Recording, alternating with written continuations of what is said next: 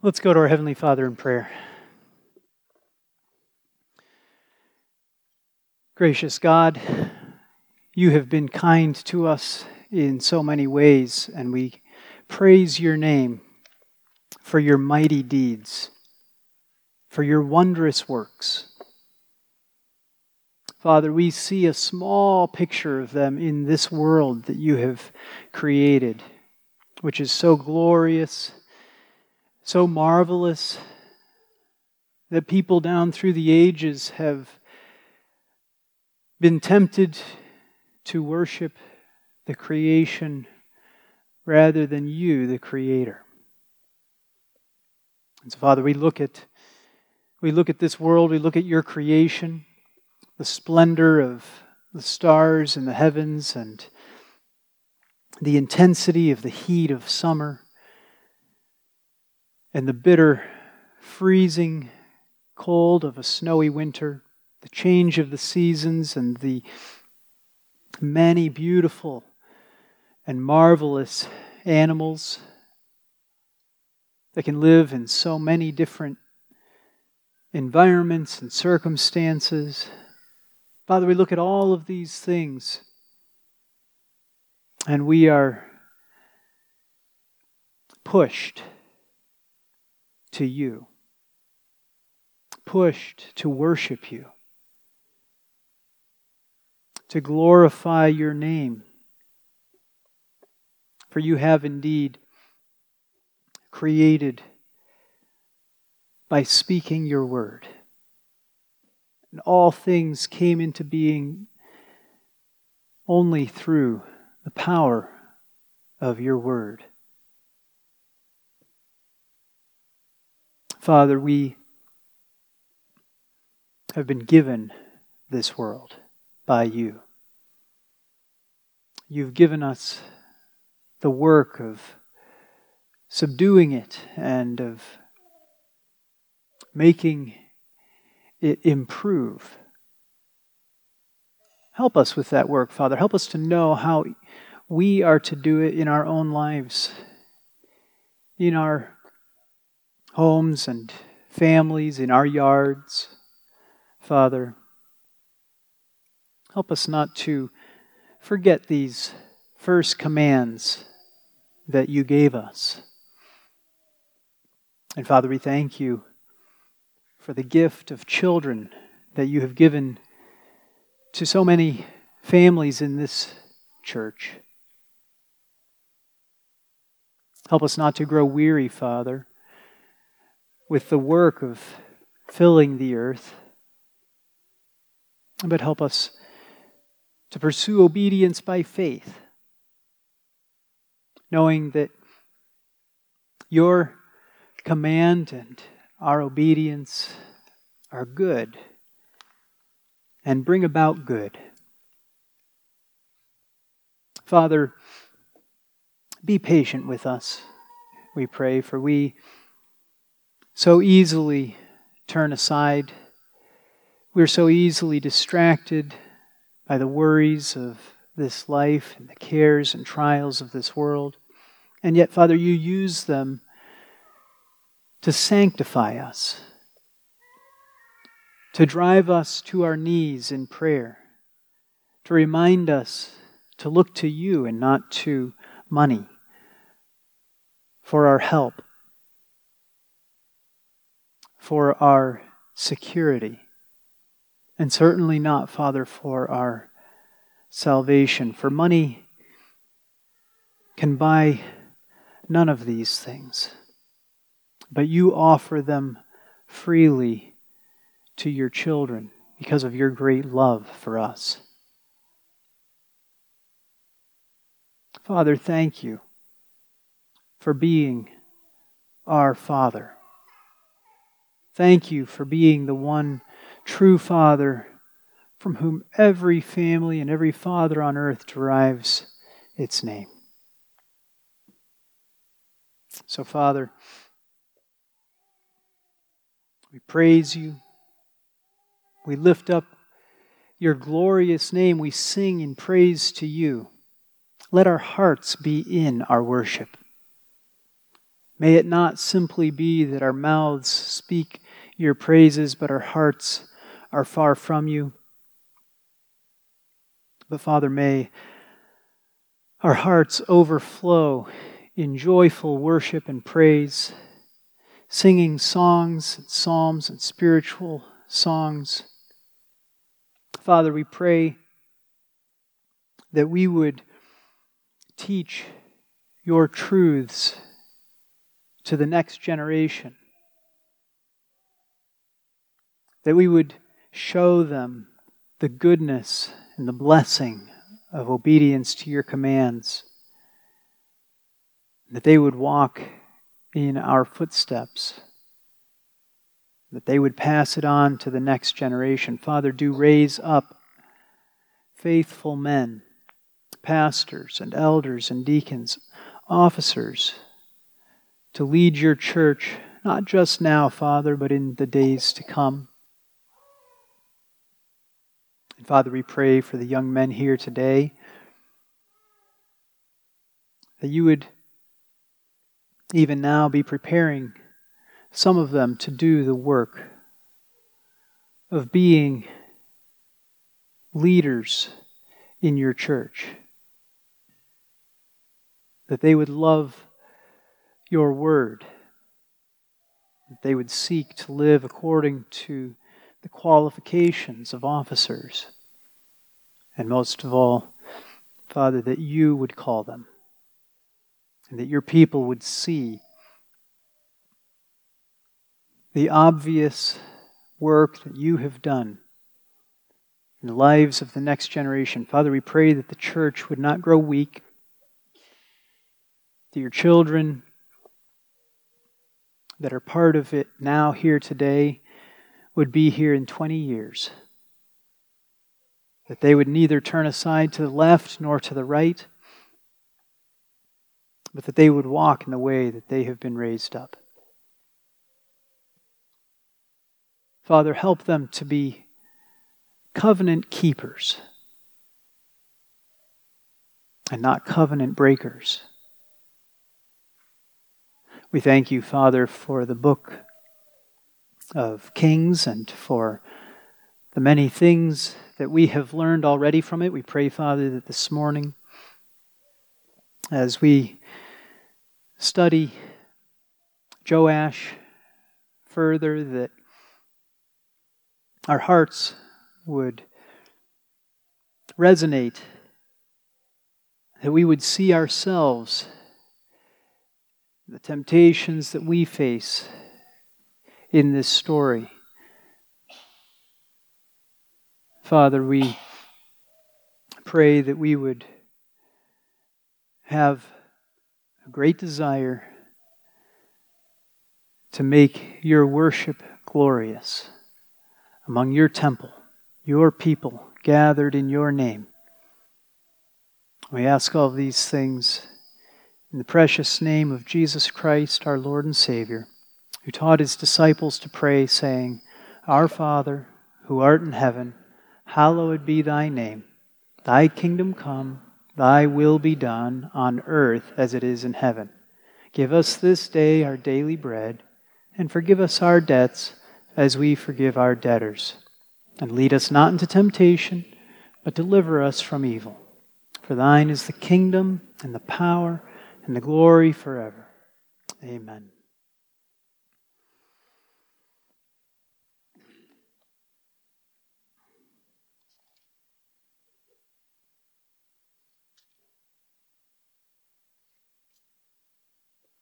Well, thank you all for the pleasant gift that we received, I guess it was 2 weeks ago as we were leaving, of notice that while we were going on vacation, some of you were intent on us going on another vacation. That was a fun little surprise. So it is 19 and more than a half years ago that Heidi and I got married. And at some point around our 20th anniversary, we will take that money that you guys gave us and go on a trip together. So I just wanted to say thank you very much. Now let's turn to our study of 2 Kings 12. You've already read it.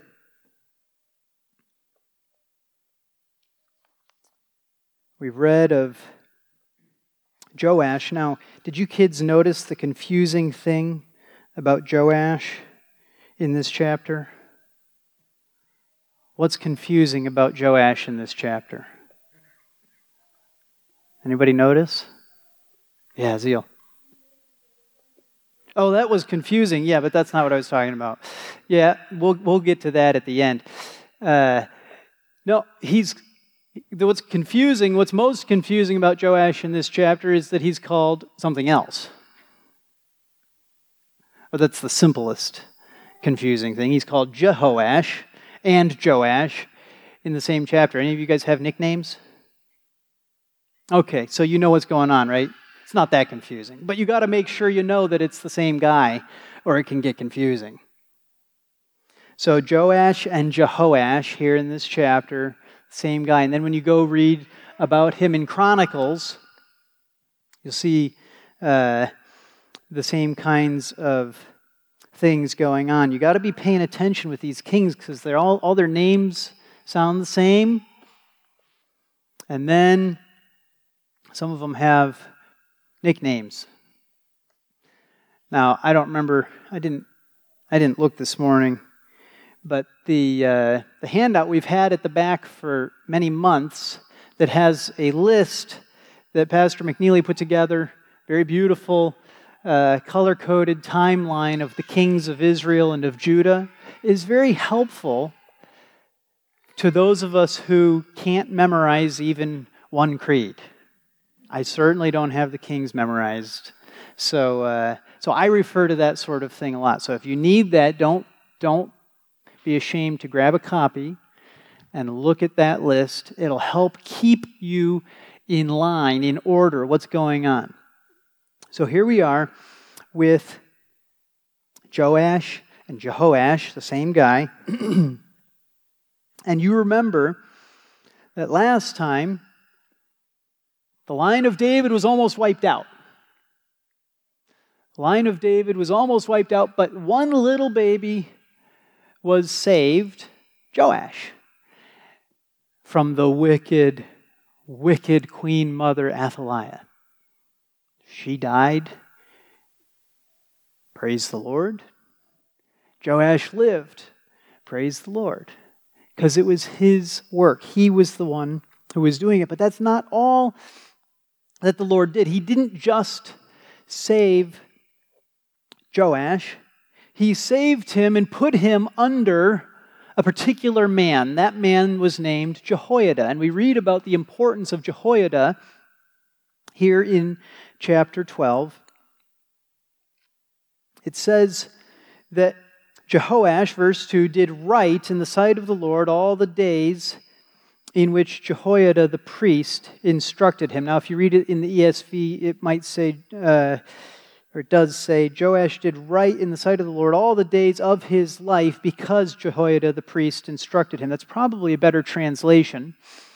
And we ought to go with better translations, even when they're confusing. And the thing that's confusing about that is that Joash didn't do right all the days of his life. We don't read about it in this passage, but in Chronicles we read about the death of Jehoiada and how Joash actually was quite wicked after Jehoiada died, even causing his son to be put to death for warning him against his sin. So, sometimes our translators like to clean things up in the Bible for us.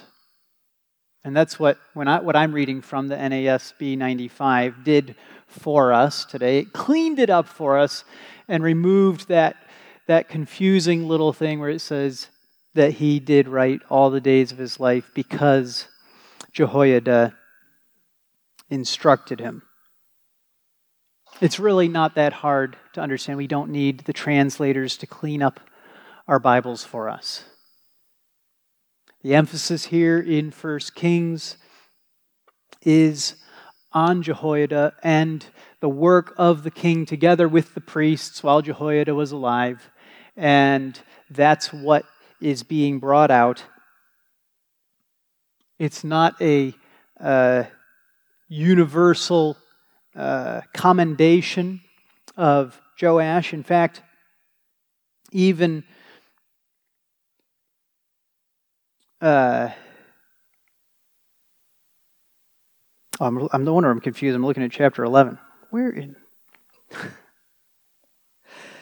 Even in verse 3, only the high places were not taken away. So the very next verse, we read a caveat to Joash's goodness, right?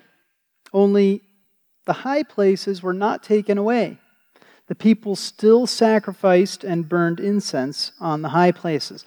So this is one of those things where we read the Word of God, we understand it, and we read it with the context of Chronicles to help it inform our understanding. We don't simply change the words. It's very easy for us to want to make little changes to the Word of God like this. I never stop warning you about this, though, because the words of God are trustworthy and true, and we don't want our translators to convince us that they're not trustworthy and true, and that the translators need to make them trustworthy and true for us. You get what I'm saying? This really isn't hard to understand when it's properly translated. So, let's trust that God knows what He's talking about and that He said the things He said for a reason. And let's use the Word of God as it was handed down to us. It's all well and good for me to say that, I know, because it's like, well, you have to choose a translation, and what do you know about whether it was translated well or not? And I would never know that this was poorly translated unless I'd been reading the commentaries, right? And reading about the debates about how to translate it. One of the reasons that I point out when things are wrong in the NAS 95 is because I have chosen it and I lead you in reading it. And so I want to make sure to highlight where it is not being faithful. But one of the reasons that I've chosen it is because it is much more often faithful than the ESV or most other translations. So it's a trade-off. But since I'm reading from it, I want to make sure I highlight when it is in error. Okay, with that out of the way, Joash, he's a good king, for the most part. And it's because of Jehoiada. It's because of Jehoiada. Joash wouldn't have done nearly as well if he had been instructed by his parents. Now, that's not something you hear every day, is it? If Joash had listened to his parents, the kingdom would have been in a world of hurt.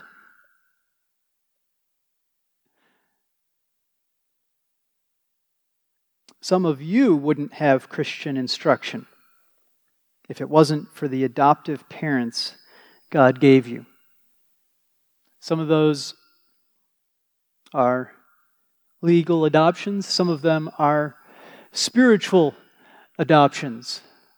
This is a spiritual adoption, if you will, between Jehoiada and Joash.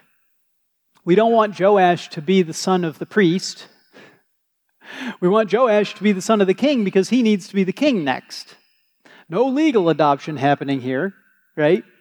But there's a spiritual adoption that Jehoiada takes Joash under his wing and instructs him all the days that Jehoiada is alive, and it helps Joash all those days. It's a beautiful, beautiful thing. Joash was fatherless. That's sad. That's a tragedy.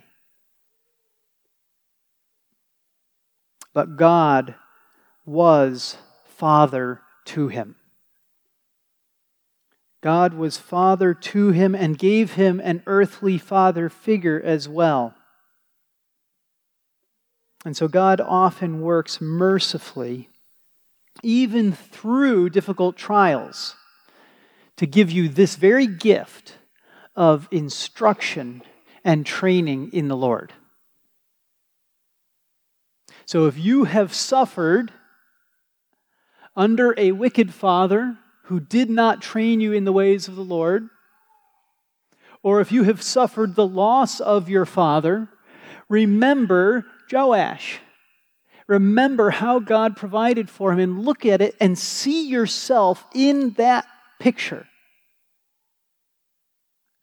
God used that very loss, the fact of having a wicked father, the fact of having a wicked grandmother, the fact of the loss of both of them, to bring about the instruction that Joash needed to walk in the footsteps of his father David, his great-great-great-great-grandfather, so that he would have true, proper, godly instruction. So do not worry about whether you have all of the advantages of somebody else. There are many ways that we all suffer disadvantage in this life, in this fallen world. Joash had a pretty substantial one. His grandma was trying to kill him. Yikes. And his parents are gone.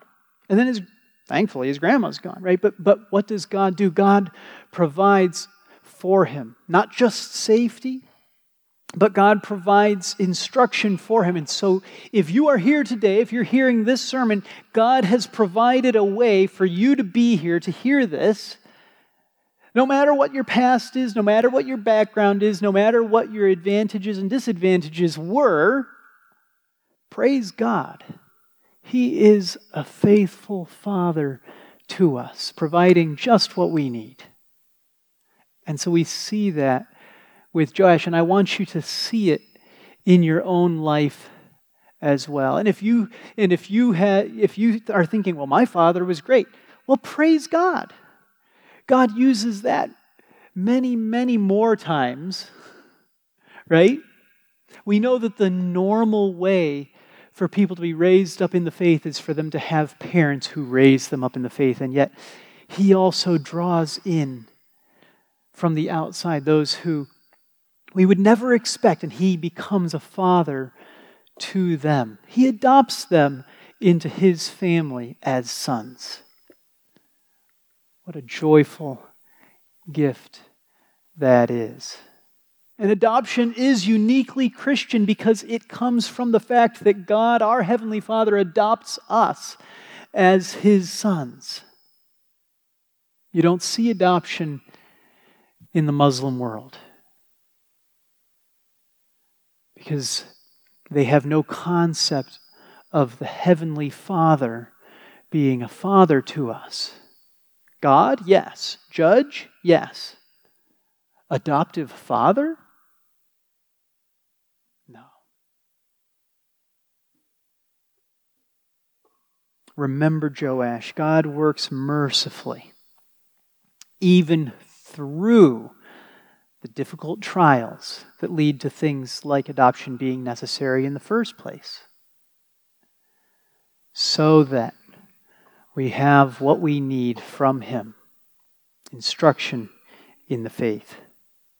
So what is it that Joash gives himself to then? He's got good instruction from Jehoiada the priest, and then most of this chapter we read about there's a little bit of tension and questioning of what's going on between the king and the priests. What's going on between the king and the priests and the temple? So Joash gives himself to the work of repairing the temple. Now this is after the temple to Baal has been destroyed, right? When he was little. Restoration of the worship of Yahweh, the one true God, is at the heart of Joash's kingship. Restoration of proper worship. And so in this chapter, what we read mostly about is the repair of the temple. This is the work that is this sort of, going, not going, is it going to happen? Is it not going to happen? How's it going to happen? That we read about here in chapter 12. Why is Joash doing this? It's because he has a proper view of the necessity of the restoration of the worship of God. Okay? He sees how important it is that the worship of the Lord be truly central to the people of God. Jehoiada seemingly taught him this. The temple was built beautifully by Solomon. The temple was built beautifully for the worship of the Lord. But since that time, the building had been let go. Now, every building eventually meets its omega, right? They all have a lifespan. This one wasn't just built beautifully, it was built strongly.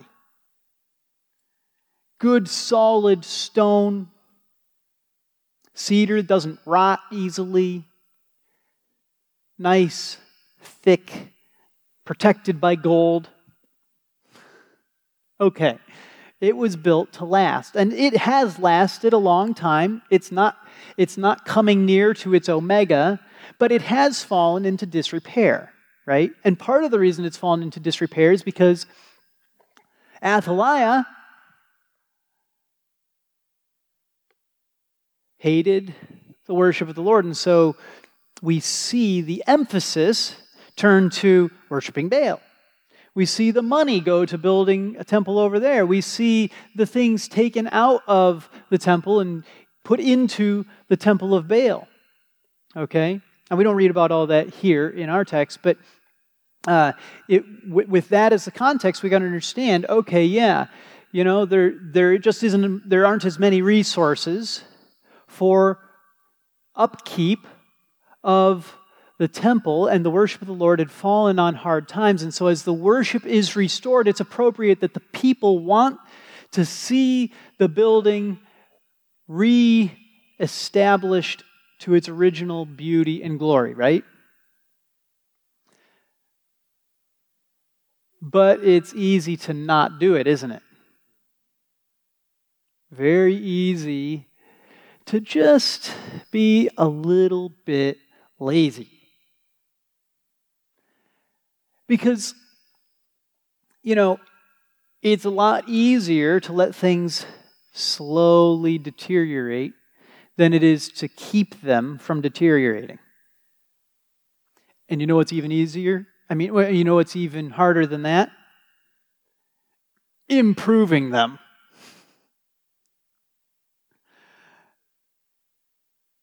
Steady state is hard. Improvement is even harder. And that's what Joash is looking for. He wants to see the temple improved.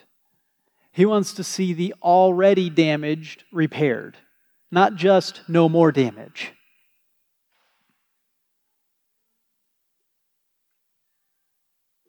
The temple was built beautifully. And when the people gather to worship, they look around,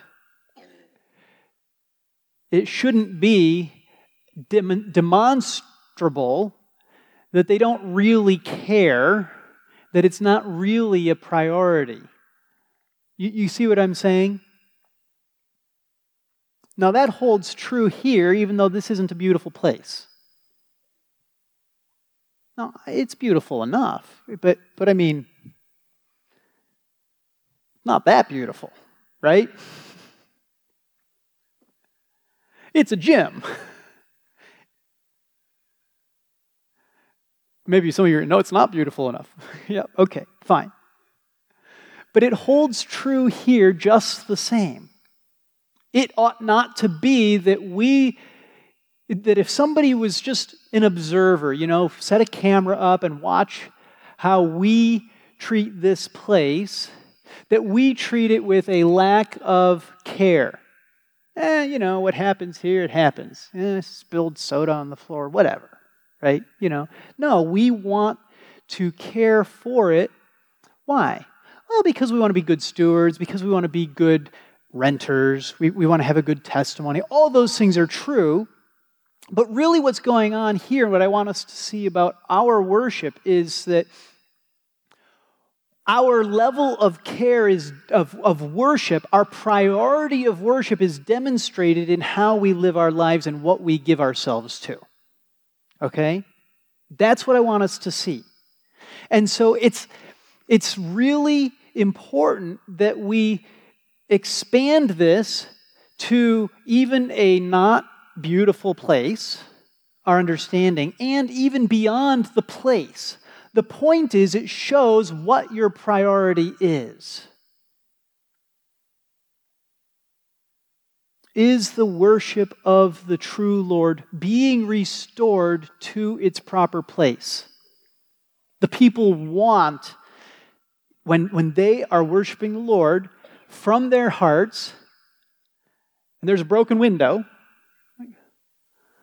that's a shame. Here I am at the place where I worship the Lord, and the window's broken. I'd like to see that fixed. Instead of, all right, here I am, did my worship, I'm out of here.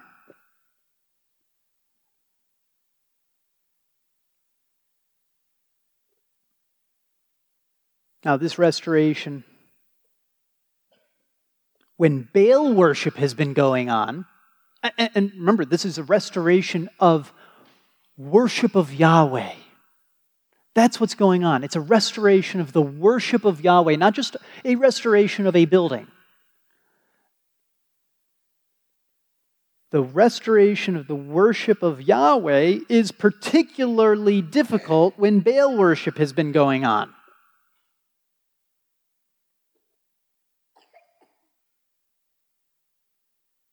What happens when the official religion switches from worship of the one true Lord to worship of Baal? Well, nobody wants to come to the temple anymore. That's what happens. And when you don't come to the temple, but you go up onto the high places, if you're faithful, you still want to worship, but you're like, well, I don't want to go there. I might get killed. I might get my name, might get a check mark by it, Watch out for that one. I'll just worship on the high places. And then what's happening? Well, no more money's coming into the temple, right? And the priests can't live anymore because there's not enough money coming in, so they all leave. There's only a skeleton crew in the temple then. And pretty soon, there's not enough men to do the work, and pretty soon, things are falling apart. You see how this happens? Not to mention all the people that aren't worshiping the true Lord anymore and are giving their money to the Baal temple. The rich, the powerful, the king, the queen mother, right?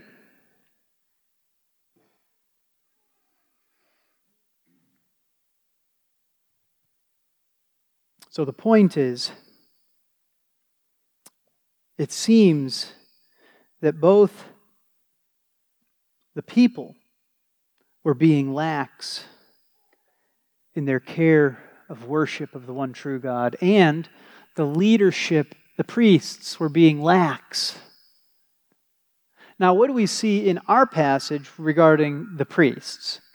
Well, we see them being lax, right? Progress is not being made in spite of the king saying, all right, here's the plan. Here's how we're going to get things restored. I want to see a priority on the worship of God. I want it to be demonstrated so that the people know this is a priority. And the priests don't make it a priority. Kind of a problem. If you're expecting the leadership to lead, are the people going to stop worshiping on the high places? If the priests aren't leading in this?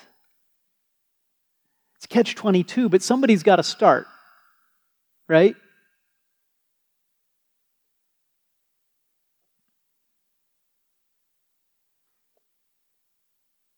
There's a lot of debate in the commentaries about how much fault there is for the priests. Or, how much wrong have the priests done here? Were they stealing the money? Because you guys remember reading in this passage that what happens is he says that they're taking the money, right? They're taking the money, and they're the ones that are then supposed to make sure that the repairs happen.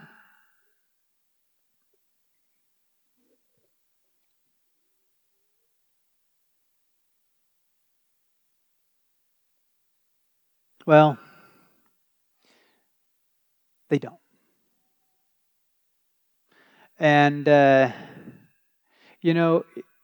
would be nice if the passage just said they were wrong in this way and that way, but not this way and that way, like real simple. But here's what I think. It's impossible to read this without thinking, yeah, the priests failed somehow. They weren't getting the work done. They weren't making it the priority that the king was trying to get them to have appropriately, right? But I don't think that they were outright stealing. I don't think that they were stealing. And the reason is because of the way that it says that they consented to this new plan that the king comes up with. It's not the king. The king is not leveling huge accusations against them of theft and embezzlement, right? He's just saying you haven't made it a priority. And so he comes up with a new plan. Since progress isn't being made, Jehoiada and Joash distinguish between money for the priests and money for the building. This is something we still do today. We have a building fund. If we didn't put money in the budget specifically for the rent and a building, I'm sure the pastors could find use for the rest of the money in our family budgets. Would it be theft? It would just be a nice, easier way to live. It wouldn't be right, wouldn't be good, wouldn't be wise, wouldn't be the right priorities, right?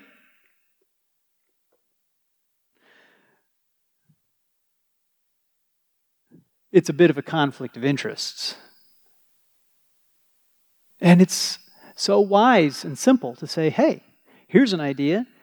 If people see the separation of the money,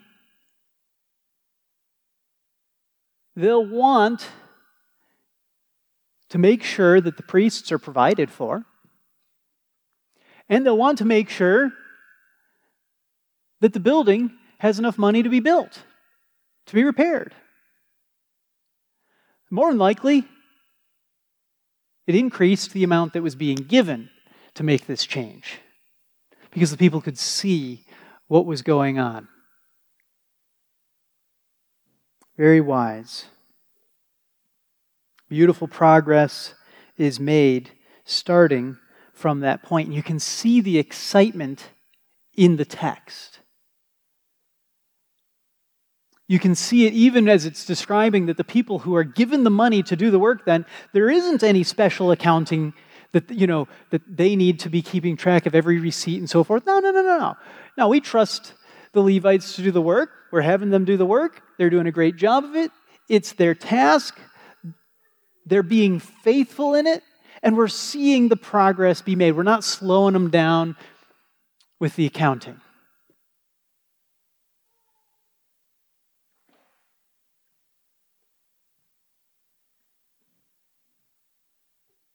And so the house is restored. And they're not restoring the treasury. They're just taking all this money. They're beautifying and improving the building itself.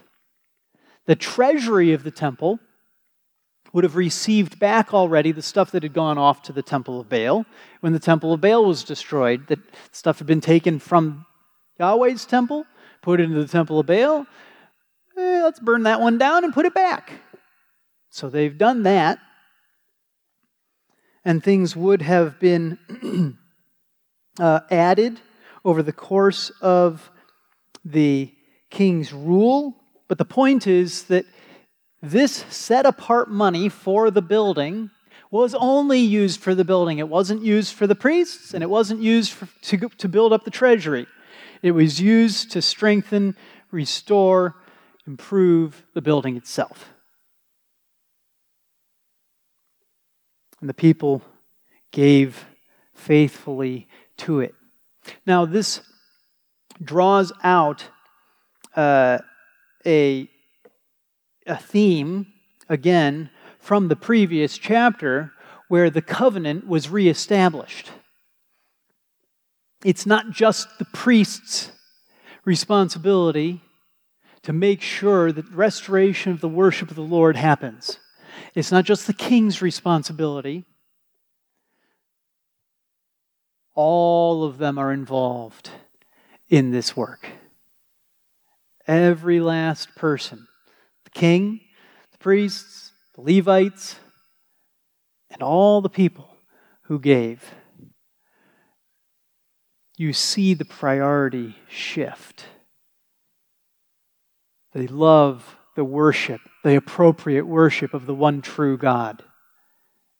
It's exciting in our passage. And then you get to the end of the chapter, and it's terrible.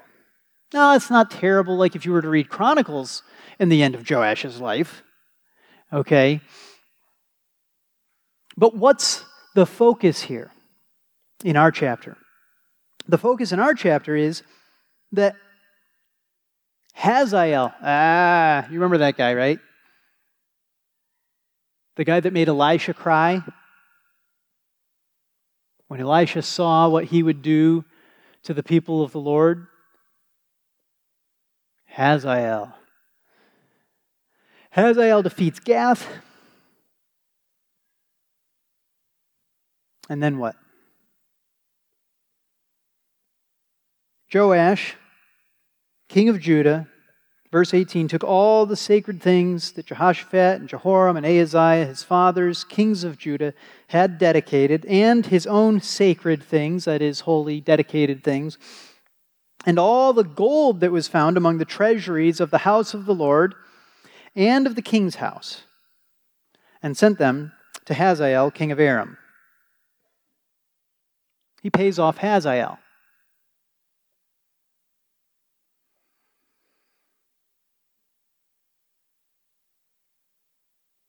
Temple's still in good repair, guys.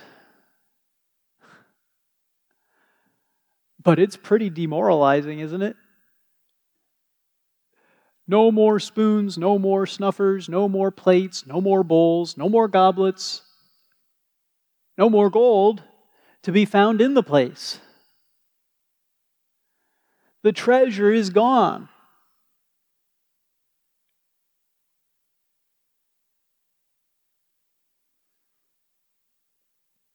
Now, if you were faced with an injury from a fight, which by the way had happened to Joash against Hazael. And he defeated Gath, which is a nearby city. And he was heading towards Jerusalem, which, by the way, is where you are and your capital city of your kingdom. Would you be tempted to pay him off? I'd be tempted to pay him off. Right? What's the solution here? Is there a solution?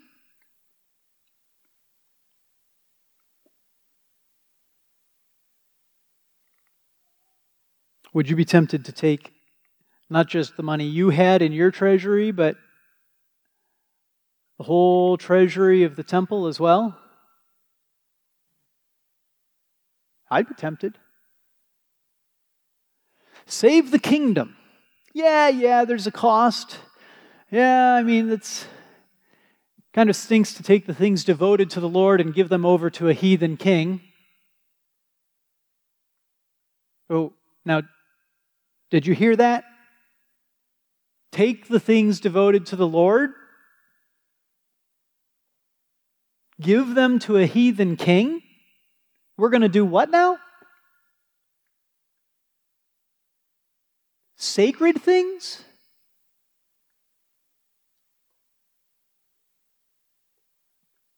To Hazael?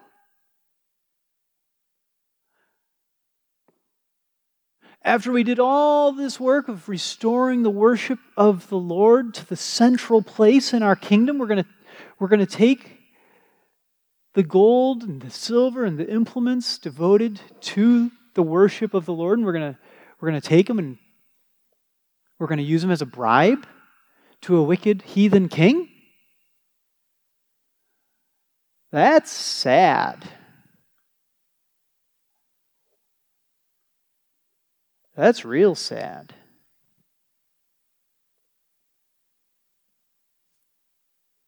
This is the end, as we read about it in 2 Kings, of Joash's life. We read of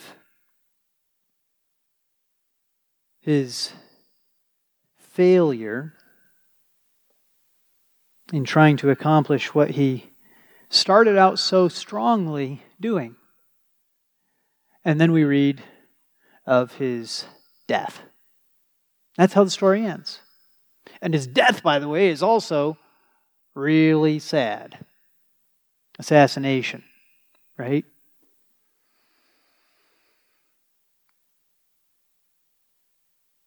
He loses the temple treasury, and then he dies. He doesn't just lose the temple treasury, though. He gives it. He gives it. And it was not his to give.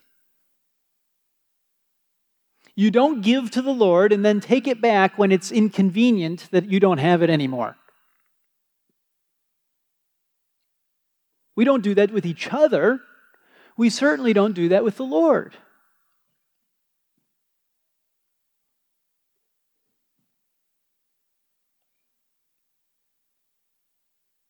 There are plenty of reasons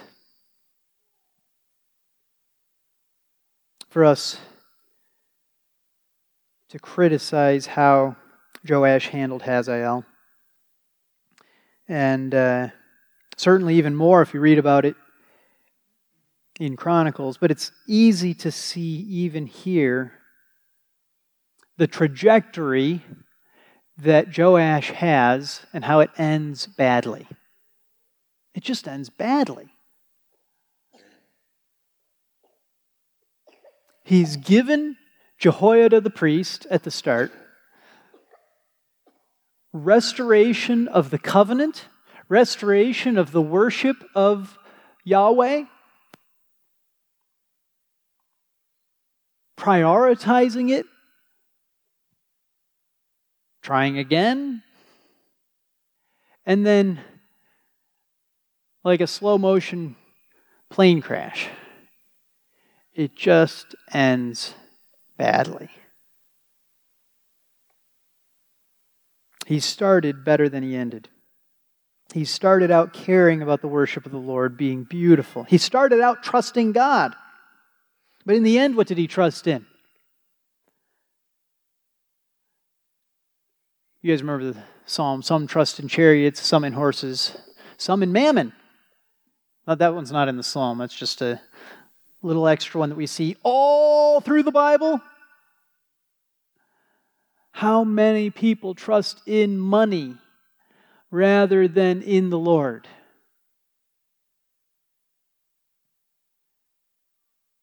And I think this is one of those areas where the richer you are, the more you're likely to trust in it.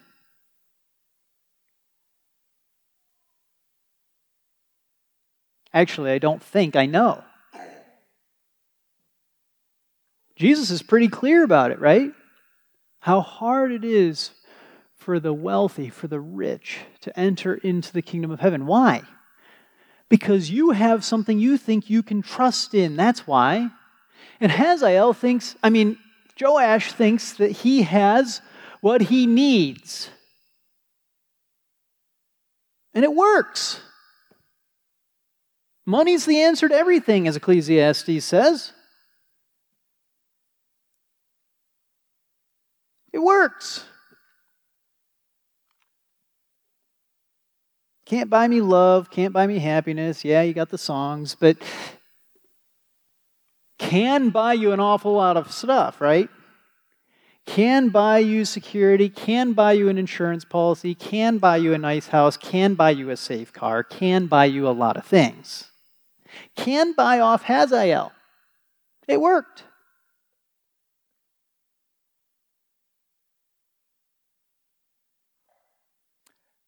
But you know what it does do? You know what money does do? It reveals where your heart is. And Joash takes from the Lord and gives to Hazael in the end.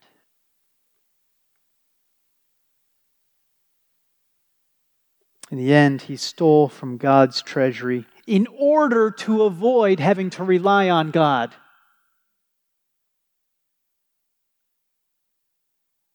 We have examples of many, many hopeless cases. Well, clearly the city's going to be sacked. Well, clearly the people are all going to die. Well, clearly we've seen it in this book, in Kings, right? Clearly it's hopeless.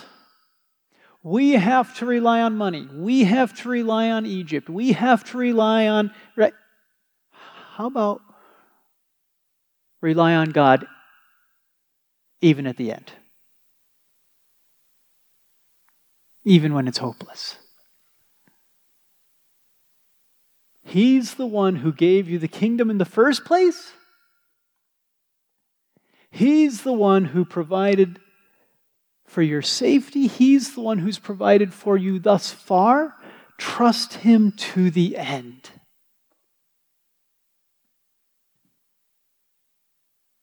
How often do we start out with energy only to grow weak and weary with the task before us? How often do we start off with zeal for the worship of the Lord, with zeal for the fight against this sin in our life, and after a week,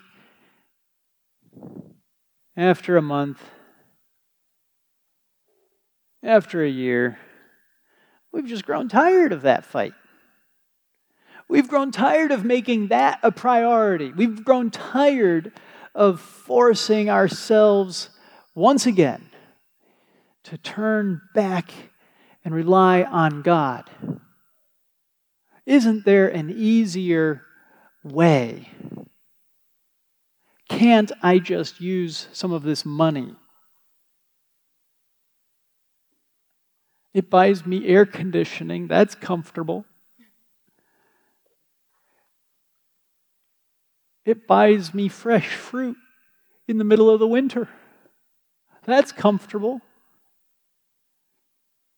Can't I just buy some relief from this fight, from this work?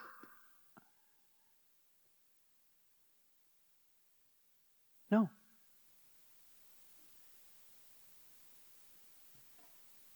You can't. You got to fight to the end. You got to trust God to the end. You guys remember Caleb, right?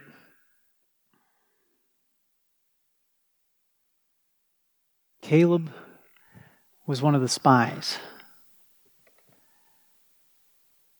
One of the faithful 2 spies. Right? It was Caleb and who? Joshua, that's right. Caleb and Joshua. And Caleb fought and fought and fought and fought and fought when they were going, and then he said, all right, now send me back.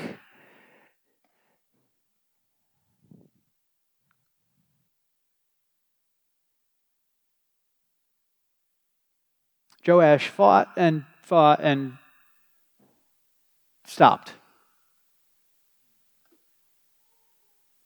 Which do we want to be? How often do we see similar disappointments to Jehoash? People who start off so good, so strong, so promising, with such high aspirations of holiness and of zeal and of good, beautiful ideals, right? Only to give up slowly as the fight goes on. Spiritual leaders who begin to compromise.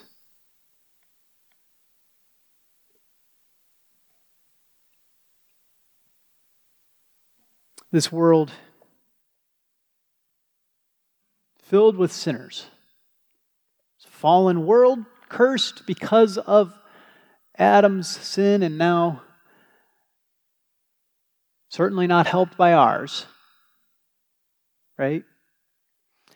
And there are plenty of things that you can say. There are going to be disappointments in this life. There are things where you say, well, you know,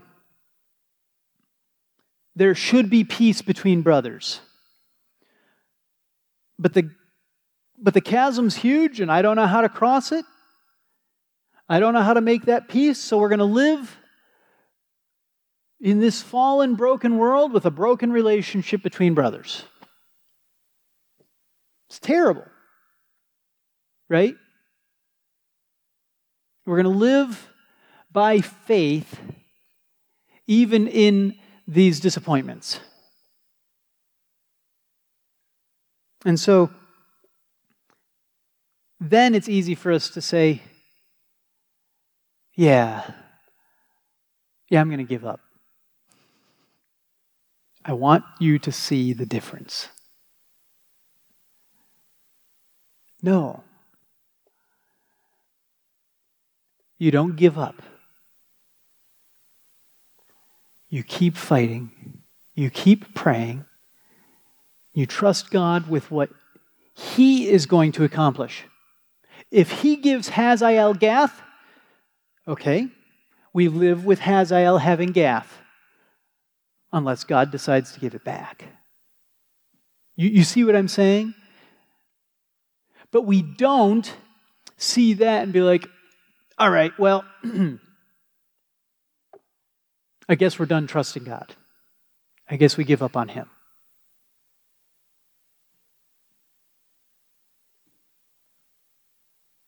Look at the beginning of Joash's life. Look at the trajectory. Look at where it could have ended if he had continued to fight the fight. Sure, the kingdom might have been smaller, but oh, how much more glorious it would have been. The worship of the one true Lord, if it had stayed central. If he hadn't stolen from the temple. Stolen from the Lord.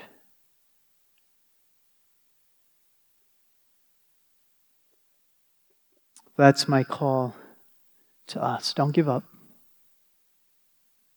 Trust God no matter what the circumstances, no matter what the pain, no matter what the trials you face. Jehoash started with trials,